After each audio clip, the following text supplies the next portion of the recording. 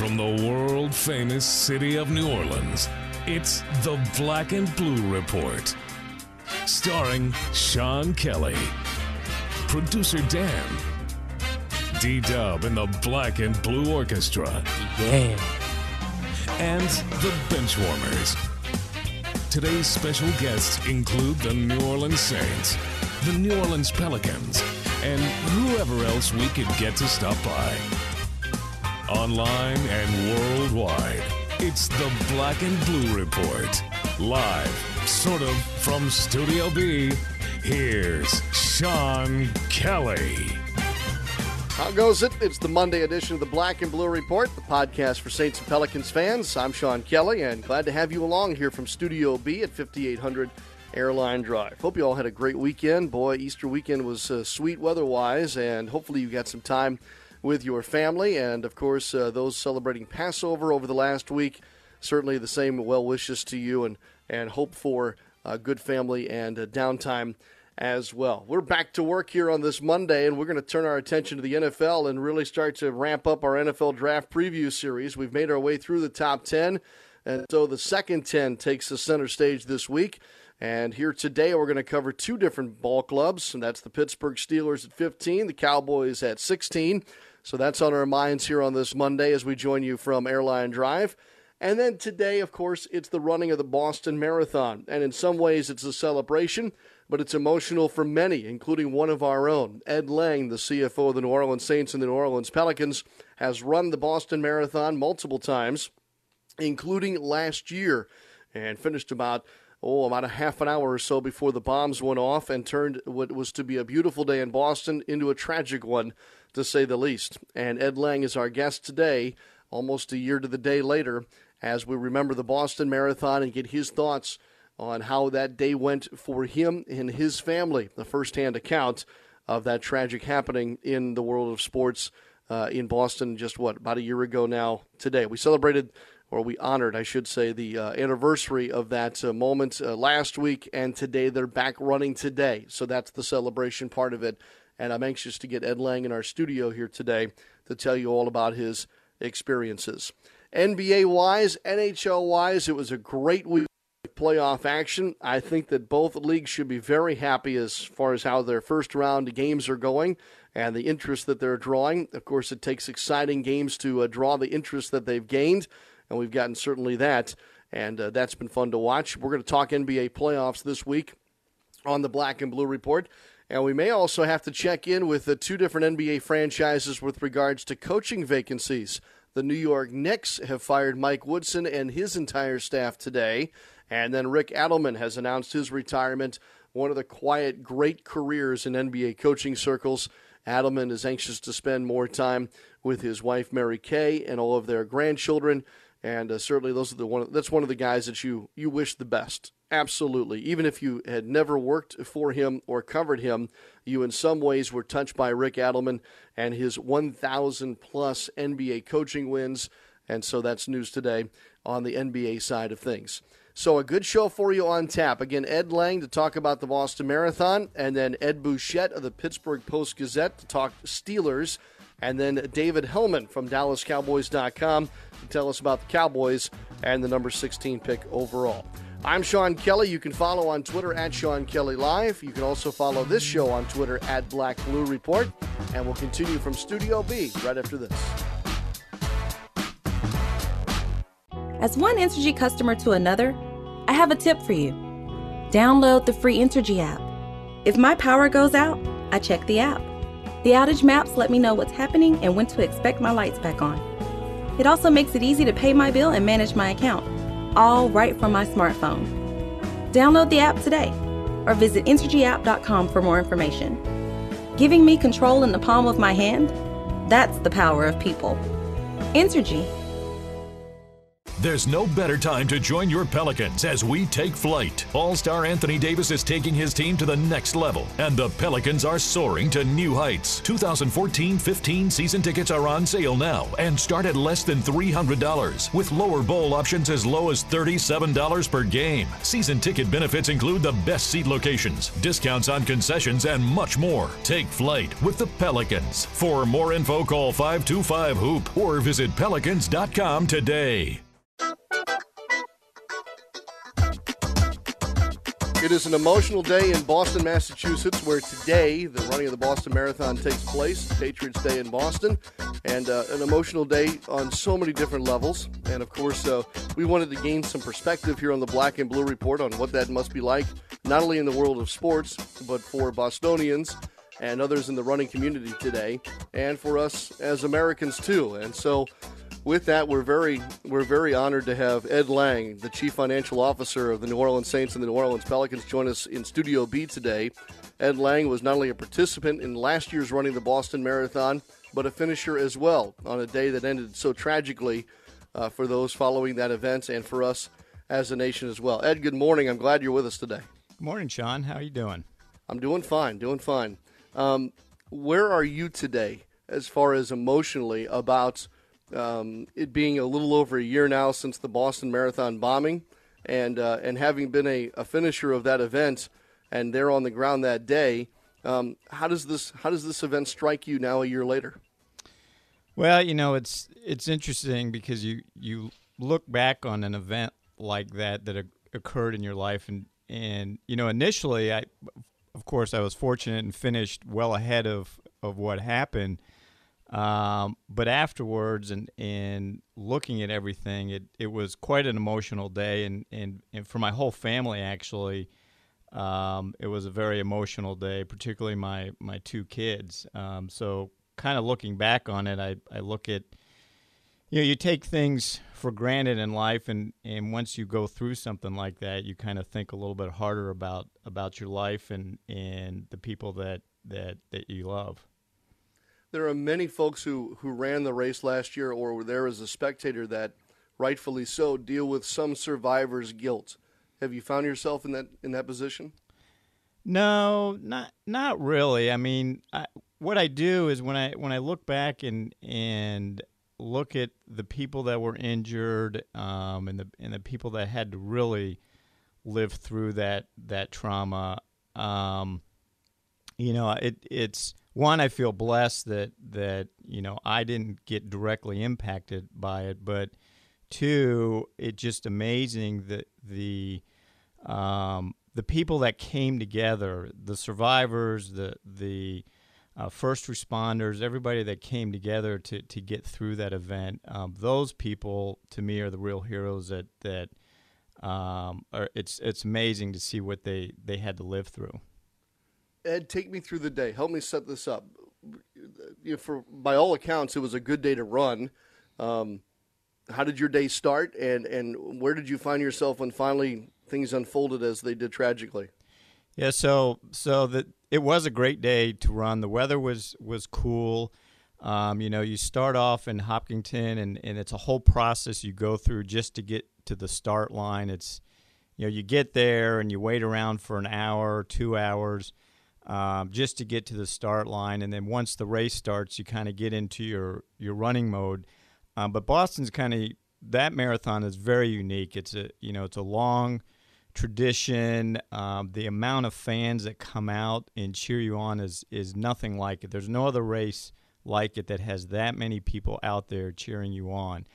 So you get into the race, you get into your running mode, and then as most marathons are, a lot of it's survival, getting through the hills, and then ultimately when you turn down Boylston Street towards the finish line, you look at all the people that are cheering you on, and you see the finish line in front of you, and it's just an amazing sensation you get as you head down that street and ultimately cross the finish line. And for me that day, I had a good day. I struggled a little bit on the hills, But once you kind of got through that and I turned down Boylston Street, I was, really excited. I had some friends that were on the grandstands actually opposite, where the bombs went off.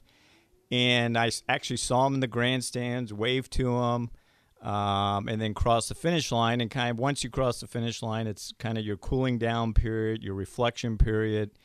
And everything for me was kind of normal in terms of finishing up a race. Where did you go from there? I mean, and what time was it when you ended as in relation to when the bombs went off? So I finished about 35 minutes before that happened. And so I go through the kind of the finishing chute, and it's kind of a long, drawn-out process. You go through, and, they give you the blanket. You get some water, you get some food. It actually is about 2 blocks long to kind of walk through the kind of the finishing chute. And once I got through that, I actually sat down for about 10 minutes or so and ate a little bit and drank a little bit of water, and then got back up because if you sit too long, you get too stiff. And I had to get back to my hotel, so I then proceeded to the subway because my hotel was a couple miles away. Got on the subway and headed back to the hotel. And I think probably based on kind of my time, the bombs probably went off when I was in the subway going back to the hotel. And it actually, I had about another half-mile walk to get to the hotel. But nothing, I was aware of nothing that went on at the finish line. And it wasn't until I got to the hotel and actually had finished up my shower, and then my phone started going off, ringing, and I got text messages, and that's when I first heard about what happened. Every cell phone in the city must have been in use at that time. Was it hard to, I guess, communicate to folks that A, you were okay, and B, then in your own self-discovery of what went on? Well, yeah, it's actually interesting because I had gotten out of the shower, and the first either text message or phone, I think it was a phone call from my wife that she left me a message, said, "Are you okay?" And I'm like, "Yeah, I'm okay." I actually texted her when I got to the hotel and said, "I finished the race. I'll call you, when I shower up." And I'm like, "Why did she call me again?" When I left her a message, and then Dennis Lauscher, our team president, texted me a message and said, "Are you okay?" And I got all these text messages and phone calls from people that knew I was there, but I was a bit surprised that they did that.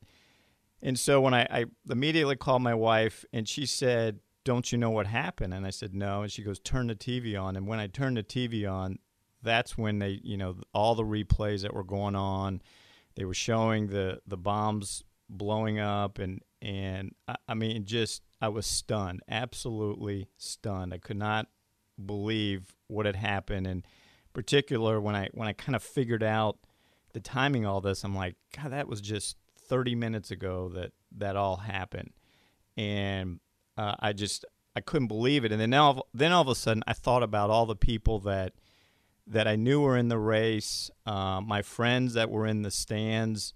Watching the race, I immediately tried to get a hold of them, and so I spent probably the next 6 hours literally just on my cell phone trying to reach people to find out, what happened, calling people calling me. I mean, it was just I sat in the hotel room the rest of the day just trying to kind of figure out everything that was going on.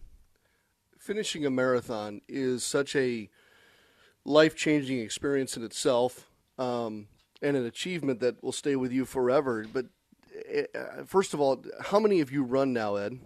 I've done 10 so far. How many in Boston? I've done Boston twice. I did it in 2011 and then again in last year, 2013. With the way the day ended last year, did it take away from, I guess, this achievement that I'm getting at?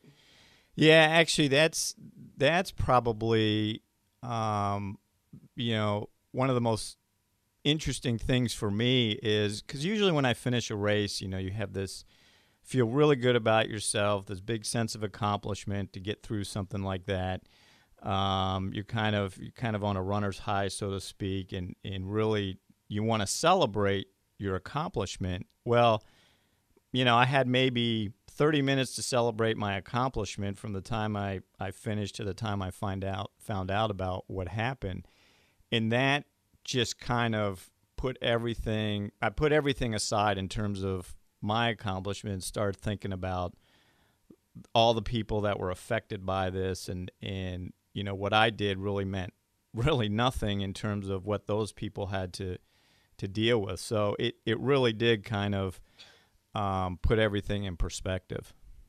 Did you want to go back and run it again this year?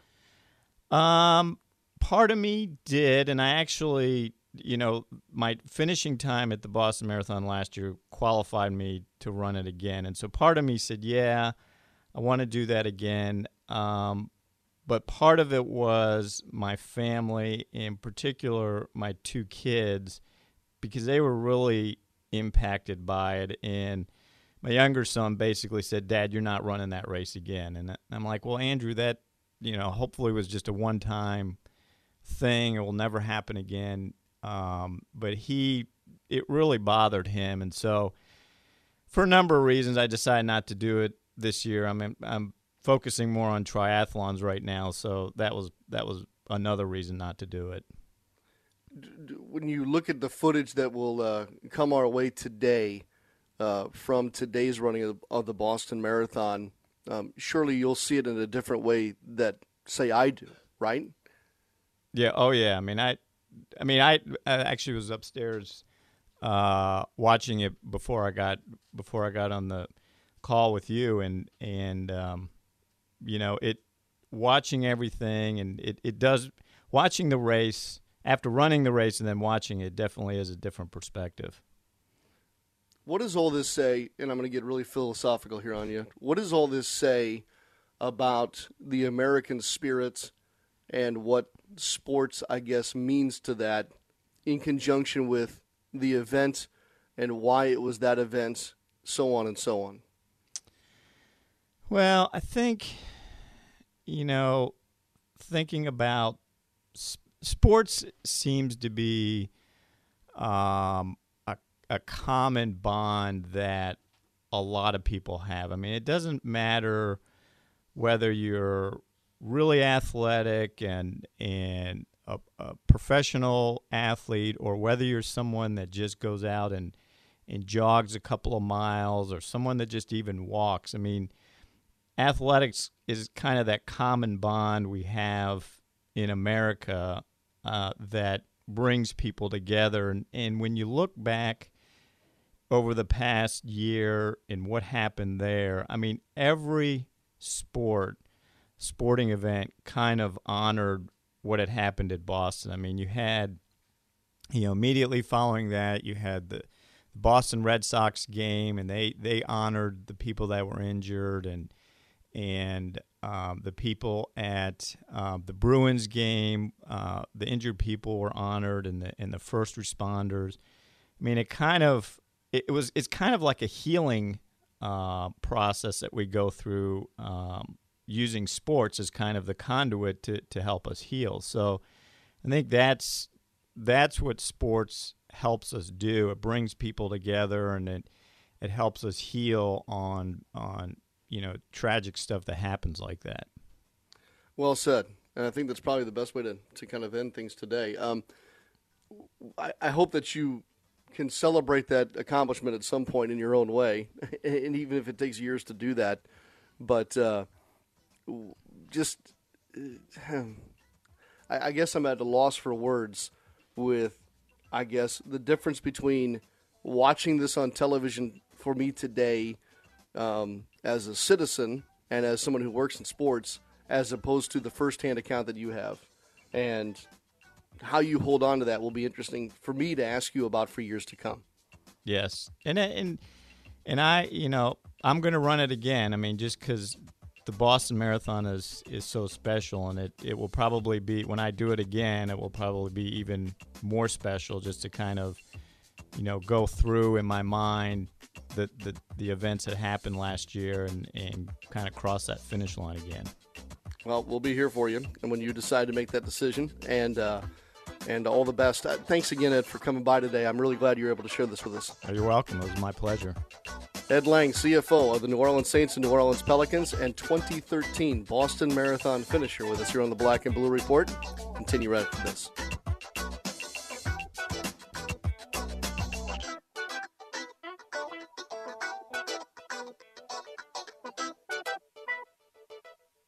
Okay, you've just been told you have a serious heart issue, congestive heart failure, a valve problem, a complex rhythm disorder. Now what? At Ochsner, we suggest you take a moment and do some research. When you do, you'll find Ochsner Medical Center has the only heart program in the region ranked among the nation's best by U.S. News & World Report. We routinely treat the most complex cases with revolutionary procedures such as surgical and non-surgical valve replacements and the total artificial heart.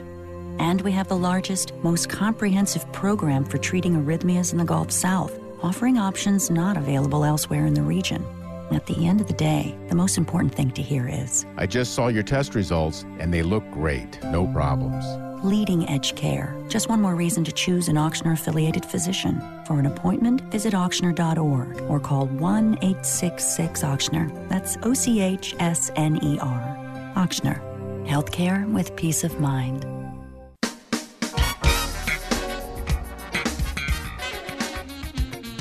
Welcome back to the Black and Blue Report. Very nice stuff from Ed Lang. Very emotional stuff regarding the Boston Marathon on this Monday edition of the Black and Blue Report.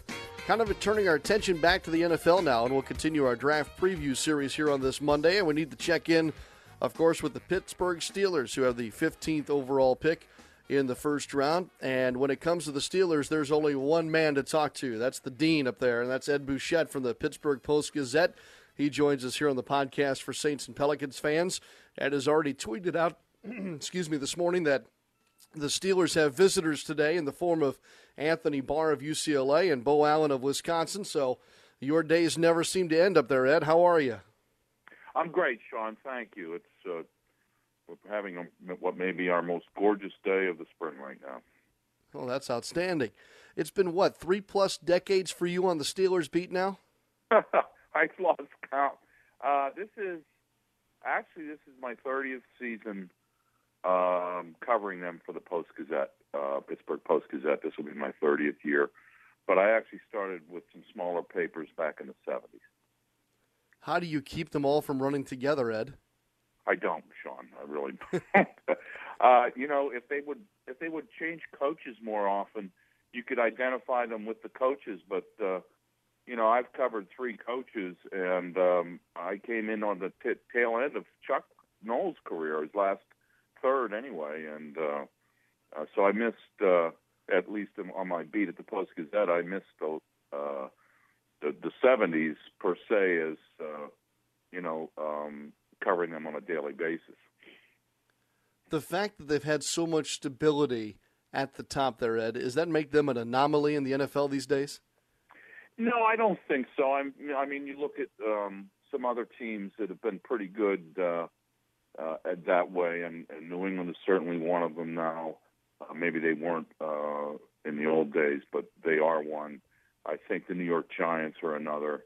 I found that the Steelers, part of the reason for their success is their consistency. They have a philosophy, they stick with it. If the coach has a bad year or two, or even in Bill Cowher's case, he had 3 in a row out of the playoffs, and they stuck with him, and he rewarded them a few years later by winning a Super Bowl. So I think that philosophy has served them well, and some other teams too. Mm-hmm. When you look at the philosophy, Ed, how does it translate into what you've seen so far this offseason? Well, they had changed a little bit, and free agency and having a great team, I think, forced that on them. They kept their players, which is what they always try to do, keep their good players. But they had so many good ones that brought them to 3 Super Bowls and 2 victories that maybe they kept some of them a little too long. And that happened in the 70s as well. So now they're going through the weeding out process, a transition, if you will. It's not a total rebuilding.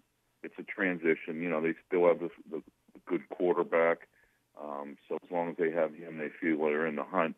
But they are making a lot of changes. A lot of familiar names have gone in the past 2 years. Notable news here from the Steelers in this offseason. Darius Hayward-Bay, Bryce McCain, a wide receiver and a cornerback there. Ed Bouchette of the Pittsburgh Post-Gazette. Have the Steelers filled some needs here via free agency? I don't think with those two fellas you mentioned that they have, no, because I think those are still their top two needs are wide receiver and cornerback. I think what they did do early on with signing Lance Moore from the Saints after the Saints cut him, he's going to help them more than Hayward-Bay. And they also signed Mike Mitchell, a safety from Carolina as a free agent. And he's going to take Ryan Clark's place because he became older and wasn't playing as well, and they decided not to re-sign him. So I think those two guys, and those are their main two. Those are the two fellas I think that are going to help them the most. When you look at the 15th pick, Ed, it seems to be kind of a tricky pick because I think the Steelers are still going to find a decent player at 15, one that either is best available or fills a very specific need. But how much of it has to be reactionary at 15 with regard to who's left? Well, they do enough mock drafts and go through various scenarios, Sean, that I think they have an idea that there's going to be, they probably have a handful of guys who are going to be there. Now, Kevin Colbert did mention that this would be a year, if you were looking at it, to maybe try and trade down. However, if that's what he wants to do, that means other teams want to do it as well. Mm-hmm. So it may be difficult to do or get value for that. The thing that I mentioned, their biggest needs, cornerback and wide receiver, are also deep in this draft. So they're in pretty good shape there. They could take cornerback, wide receiver, 1-2, or they could do it wide receiver, cornerback, 1-2. But I think those are the two things that they're looking at right now. Ed, there's so many teams that I've talked to that have talked about a wide receiver, and I'm beginning to wonder, or at least have the conversation in my head, is this wide receiver draft class so deep and so special that I keep hearing that over and over again, or is there just a severe lack of quality wide receivers currently in the league? Which one is it? Yeah, I don't know, Sean. I know the Steelers have had a lot of success. Spit that out. With getting receivers later. They got Mike Wallace and Emmanuel Sanders, and even if you want to go back to Hines Ward on the third round, they got Antonio Brown on the sixth round. They've really had some luck finding wide receivers late. So I think that I can't say about the league. The passing numbers keep going up, so there must be some decent guys catching the ball somewhere. If you were to sit here on, Easter Monday and try and figure out what the headline of this draft, whether it be, league-wide or for the Steelers specifically, what do you think will jump off the page come May 8, 9, and 10? I think it's going to be a draft, another unexpected draft in the first round, especially at the top. I don't think too many people are going to nail the top. Not with those quarterbacks. There's not a quarterback out there who is, that anybody considers the top overall pick. Maybe somebody will make it. Maybe Houston will make somebody the number one pick at quarterback. But, in Clowney, I think everybody feels that he's far and beyond, should be the number one talent. But whether he's the number one pick or not, we won't know. But I just think that I think what we might see is some just strange maneuverings in this draft. Yeah, I think you're right. It'll be fun, that's for sure. Do you like the fact that the draft was pushed back into May 8th, 9th, and 10th? No, I don't, because I'm selfish with that, Sean. It seems too long between the end of the season, especially when the team you cover doesn't make the playoffs, and the draft. I mean, a lot of people are doing stories here in Pittsburgh on the great '74 draft, which produced 4 Hall of Famers for the Steelers 40 years ago. That draft was made in January. I don't think anybody wants to see it in January again, but I thought in April it was a pretty good fit, and pushing it back into May, I know it drags out things for the NFL that they can talk about it, and it's good that way, but I do think there's too much analysis as well. Plus, it pushes everything further into the summer, and I kind of like my summers to myself, Sean. Yeah, I do too, Ed, and I'm with you. And I think there needs to be a little bit of a break. I think that the NFL may be headed toward oversaturation, and by making this a 12-month calendar, does make it difficult to avoid doing that at this point. When I first started this, and when I first started as my beat in '85, Chuck Noll they'd have the draft. It was in April then too. He'd have a rookie orientation for 3 or 4 days, mini camp, what have you, and then there would be nothing. I mean, nobody would show up. Nobody would lift. They'd lift on their own at some weight places, some gyms or something in their hometowns, and then they'd have a 1-week mini camp that was required. It was he always started at Memorial Day, and then it was off until training camp. The off season was truly the off season. Now, that horse has been out of the barn a long time, and they'll never go back to that. But the Players Association has cut back a lot in that new CBA on what they can do in the off season. That's for sure. Hey, Ed, I really enjoy reading your stuff in the Pittsburgh Post-Gazette, but maybe Twitter is a good way to go, too. If folks want to follow you on Twitter, how do they do that? Well, if they know how to spell my name, it's at Ed Bouchette. That's all, Sean. Well, I guess we should spell it then. EDBOUCHETTE, correct? Yes, you have it, Sean. Thank you. Ed, with a name like Bouchette, it sounds like you ought to be covering the New Orleans Saints for the Times-Picayune, let alone the Steelers for the Pittsburgh Post-Gazette. I've Googled people. There are some Bouchettes down there, but I don't believe they're relatives. We come from New England. Very good. Ed, happy off-season to you. I hope that you get some break here post-draft, if that's fair. Thank you, Sean. Ed Bouchette with us here on the Black and Blue Report. As always, we appreciate his visit. And we'll continue with our NFL Draft Preview Series and the Cowboys when we come back.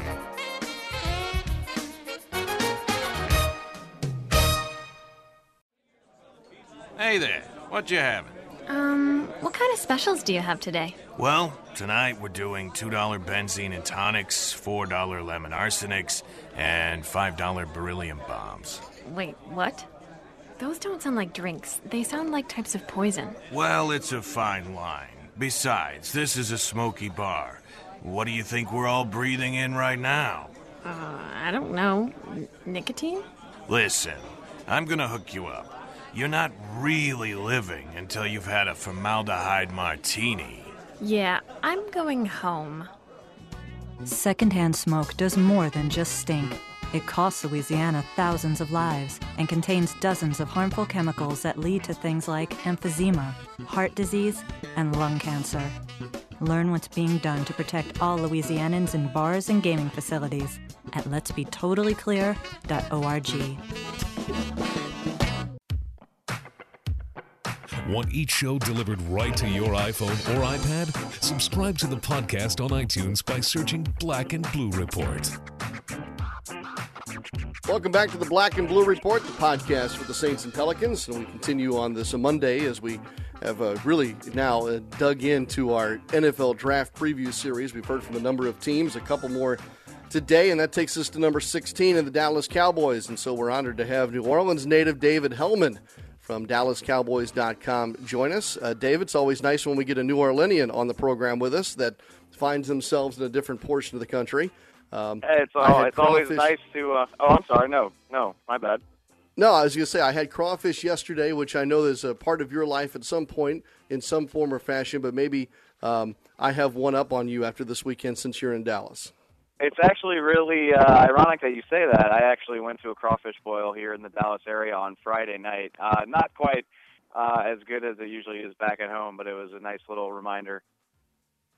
Gosh, you did get lucky there. See, I thought I had one up I know. on you here on this Monday. Well, hey, I mean, if I could have had them at home with family and friends, it would have been preferable. But you got to take what you can get up here.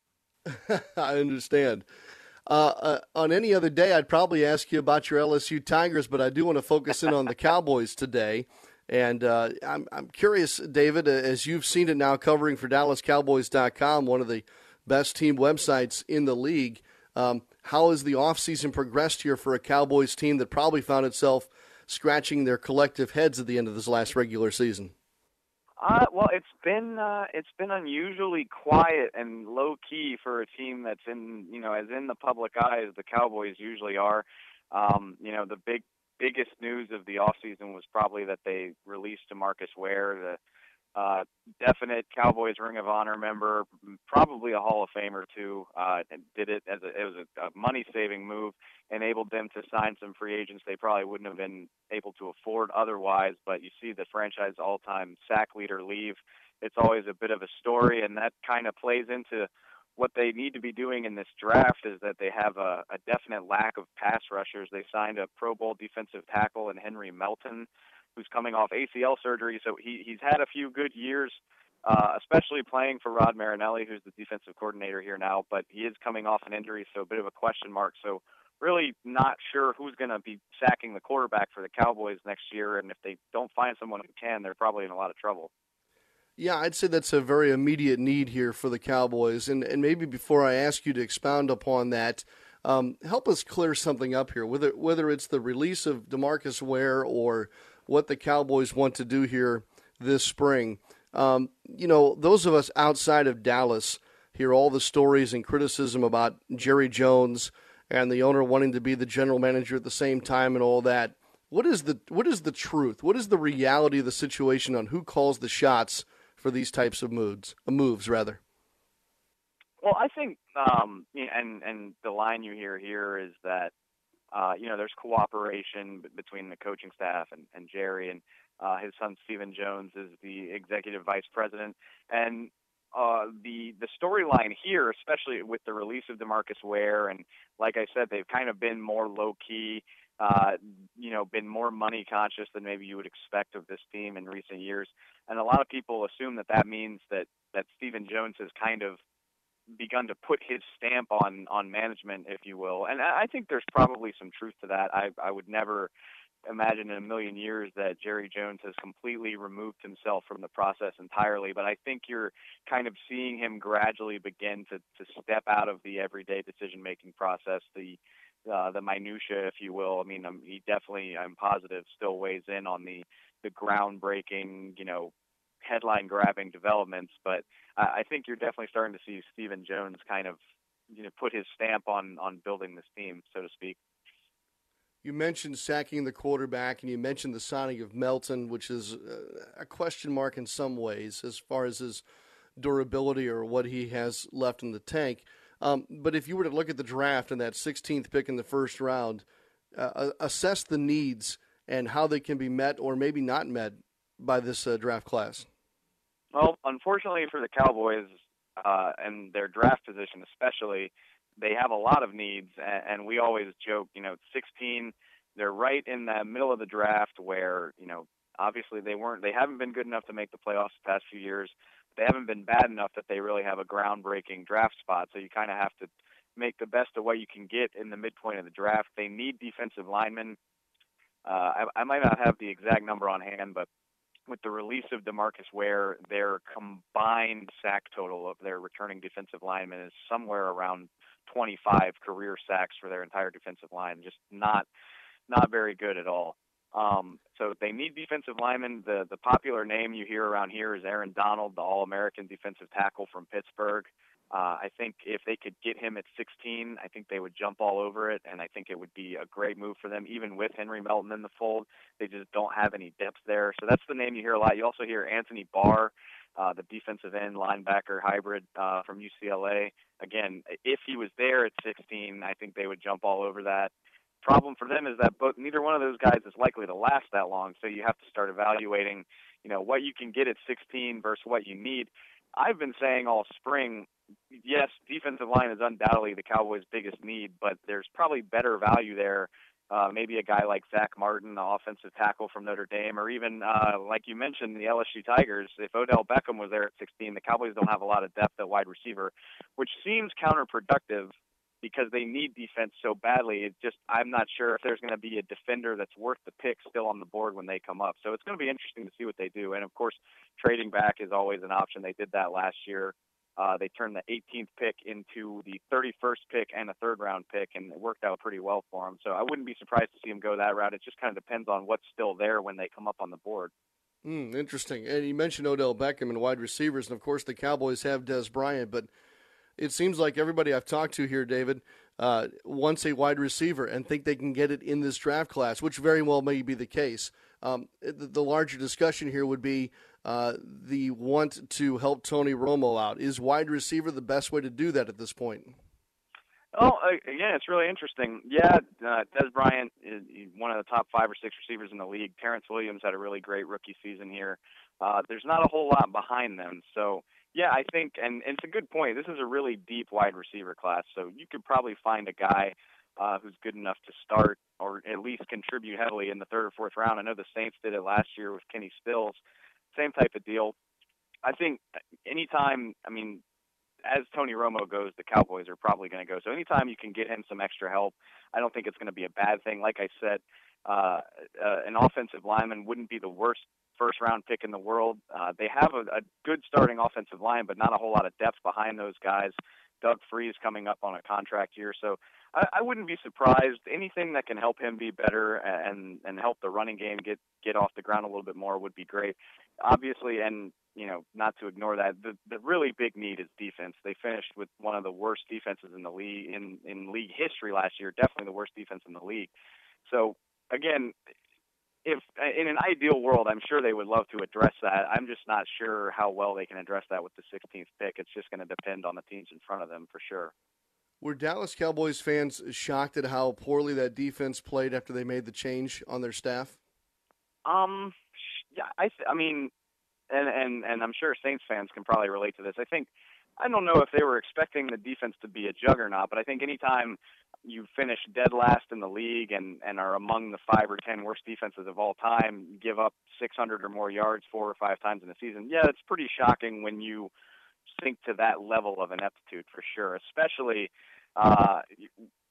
just because the defense here in Dallas didn't look anything like people expected it to when the season finally rolled around. You thought your starting defensive line was going to be anchored by 3 Pro Bowlers in DeMarcus Ware, Anthony Spencer, and Jay Ratliff, and Ware was the only guy out of that trio that played any kind of meaningful games, and he was still fighting injuries. So just by sense of, yeah, I think the preseason idea was not the reality even in the slightest sense, and it was a bit of a wake-up call for everyone for sure. David Hellman giving us good stuff from DallasCowboys.com here on the Black and Blue Report today. David, let's wrap up with this. When you talk about a quiet free agency period or a somewhat quiet free agency period for the Cowboys and the fact that they had this tricky pick here in the middle of the first round to kind of get things started on May the 8th, are the Cowboys in a position right now to do enough to put them back into the spotlight that they, I guess, maybe get them deserving of the spotlight that they get nationally here in one off season, or is this going to be a multi-year process for the Cowboys? I think it's a little bit of both. I think to get to the point where Cowboys fans want this team to be, where they're winning double-digit games on a regular basis and can kind of get something rolling like the Saints have in recent years, I think that's a multi-year process. I think that's going to take several years of good drafts and smart decisions. But we've seen in the past 3 years the Cowboys have been a possession away from the playoffs 3 years in a row. And in this day and age in the NFL, all you have to do is, and that's kind of Jerry Jones' mantra the past few years, is all you have to do is make the tournament, and then anything happens. You can ask the New York Giants about that. So that's kind of the philosophy here. And, yeah, I think, Melton was a great signing. They've kind of been responsible with their money here this spring. And if, they have 11 picks in this draft, 6 of them are 7th rounders, but overall, they have 11 chances to add new players to this team, or, they can trade those picks and turn that into better selections. Either way, they're going to have a good chance to bring in some talent, especially in a draft this deep. So yeah, if they hit on 2 or 3 picks in this draft, I think it could make a significant difference in terms of maybe turning them from a 7 or 8 win team into a 9 or 10 win team. But as far as, kind of, like I said, getting on a roll and becoming a team that you expect to contend for the Super Bowl, I think that's more of a down-the-road project. But that doesn't mean that they can't make the playoffs this year in 2014, for sure. Very interesting. Always a great team to watch to see what they do. David, thank you very much. We hope that you get back to New Orleans at some point. Hey, well, I've been visiting a lot this spring, and unfortunately the Cowboys-Saints game is in Dallas this year. I was hoping I'd have a little built-in chance to go home this fall, but we'll see how it shakes out. No problem. You got it. Hey, thanks for joining us today, and I hope you enjoy the rest of your time here in April before we get to the draft in May. Hey, I had a great time. Thanks for having me, all. You bet. David Hellman from DallasCowboys.com helping us out on our draft preview series here on the Black and Blue Report, and we'll be right back after this.